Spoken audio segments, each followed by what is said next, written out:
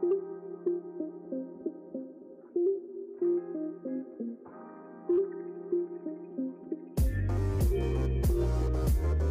climate world is full of new, exciting technologies. The space is booming. Over the past 6 years, venture capital funding in climate tech has increased by more than 500%, reaching $56 billion in the US. One of these technologies, which has the potential to revolutionize both the climate space and many other industries, is quantum computing. Quantum computing, even the term seems difficult to understand, but we at Operation Climate, a team of nerds, and our guest for this episode, Tanisha Bassan, are here to break it down for you. What is quantum computing? How can it revolutionize the climate space and help us fight global warming? And what will it take for us to get there? Welcome to another episode of Operation Climate. My name is Catherine, and I'll be guiding you throughout this episode. Fun fact, this episode was produced by two of our wonderful Operation Climate High School interns, Shrina and Sonia. Our guest for today's episode is Tanisha Bassan. I'm Tanisha from the University of Toronto. I study physics. She won the Young Innovators to Watch Award in 2019 from CES for her work in quantum machine learning. At just 18 years old, she won this award for using IBM's Qiskit software to classify a large dataset of breast cancer images to determine if cells were cancerous. So, she is the perfect person to help us learn about quantum computing. First, let's break down what quantum computing actually means. When you use the word quantum, it means you're dealing with the tiniest subcomponent of some phenomenon. For example, the quantum of electricity is an electron. The quantum of light is a photon. Quantum theory then describes the behavior of these tiny subatomic particles. Quantum mechanics describes the motion and interaction of these tiny subatomic particles. Quantum computing operates using quantum mechanics to solve really hard problems. Tanisha has a really great analogy for understanding this. So broadly speaking, quantum computing is just a way to do computation that's very different from how we're used to with our classical devices. These are our iPhones, our laptop. Quantum computing uses physics and computer science to build actually a hardware technology that solves very different problems than the problems that our classical computers solve. Our classical computers allow us to do amazing things like be connected on the internet, but there are certain types of problems that no matter how many supercomputers you have, just cannot be solved classically. And that's where quantum computing comes in. It actually looks into like building a device that can solve these problems that are impossible to solve on classical computers. I can give an analogy. Imagine you're in a library, and this library is almost infinite. It's not infinite, but it's almost infinite, so it's very large. And you have tons of books in that library, and you have a task.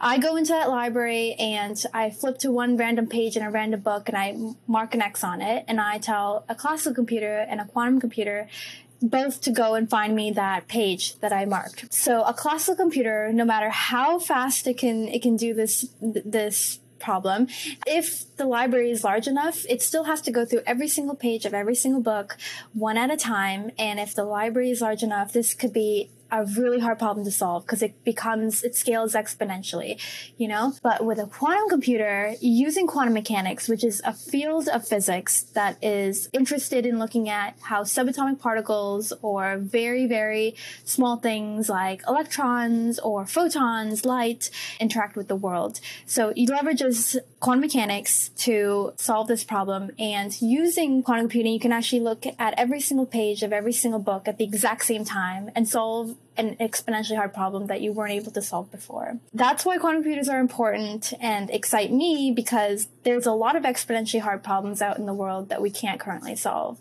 I'm sure you've come across the biggest one is trying to do chemistry simulations. Someone has cancer and you're trying to find what is the best medication? How do we cure this specific tumor? I mean, it takes 12 plus years of clinical trials just to develop one medication. But imagine we could have a device where this very complicated tumor could be simulated down to its every like bit and atom, and you could like simulate and test so like multiple different types of like complicated medications and figure out like, is there a way to potentially solve this really, really hard problem, which is like potentially solving this one type of cancer. So quantum computing just uses a branch of physics called quantum mechanics to do these really cool things and solve really hard problems. Like Tanisha laid out, quantum computing has the potential to solve a ton of really difficult problems. In 2019, Google announced that its quantum computer was able to perform a computation in 200 seconds, which would have taken the world's fastest supercomputer 10,000 years to perform. Side note, IBM was like, no, Google, you're wrong. Our supercomputer would take 2.5 days to compute this. Okay, which that's much better than 10,000 years, but 200 seconds versus 2.5 days is still over 1,000 times faster. So there are cool developments happening, but how exactly does this impact climate change? I brought up the drug discovery example, and you can kind of classify it into this subset of like being able to do simulations, like real time, like simulations of nature on a device, a quantum computer. And that can enable us to kind of simulate anything that you really, really want, right? So for me, like I was like, oh, could we simulate the entire human brain down to its every neuron, down to its every chemical reaction? And could we potentially find where consciousness comes from? And you know, we still don't understand the human genome, and there's like so much data encoded in our genome alone. Could we have a device that could potentially simulate all of that?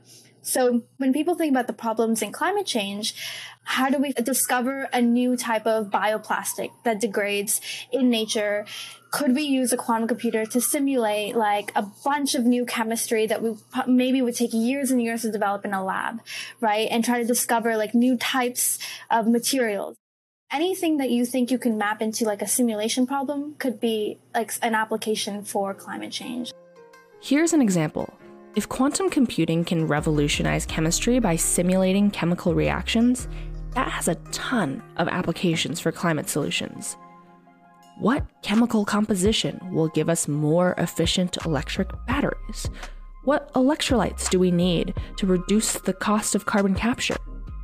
Right now, these questions are answered by hardworking researchers in labs who have to test thousands of chemical combinations and materials. But if we could simulate this, imagine how fast climate-friendly tech could scale. It's nice to imagine a world where we have access to these fancy quantum computers that could solve all of our problems, but truthfully, we have a long way to go. I think the biggest hurdle quantum computing will face and is currently facing is actually being able to scale up their hardware. That will take years and years of research and like really amazing, bright scientists to come together and build a quantum computer that has enough compute power to do some of the things that, you know, it's been promised to do.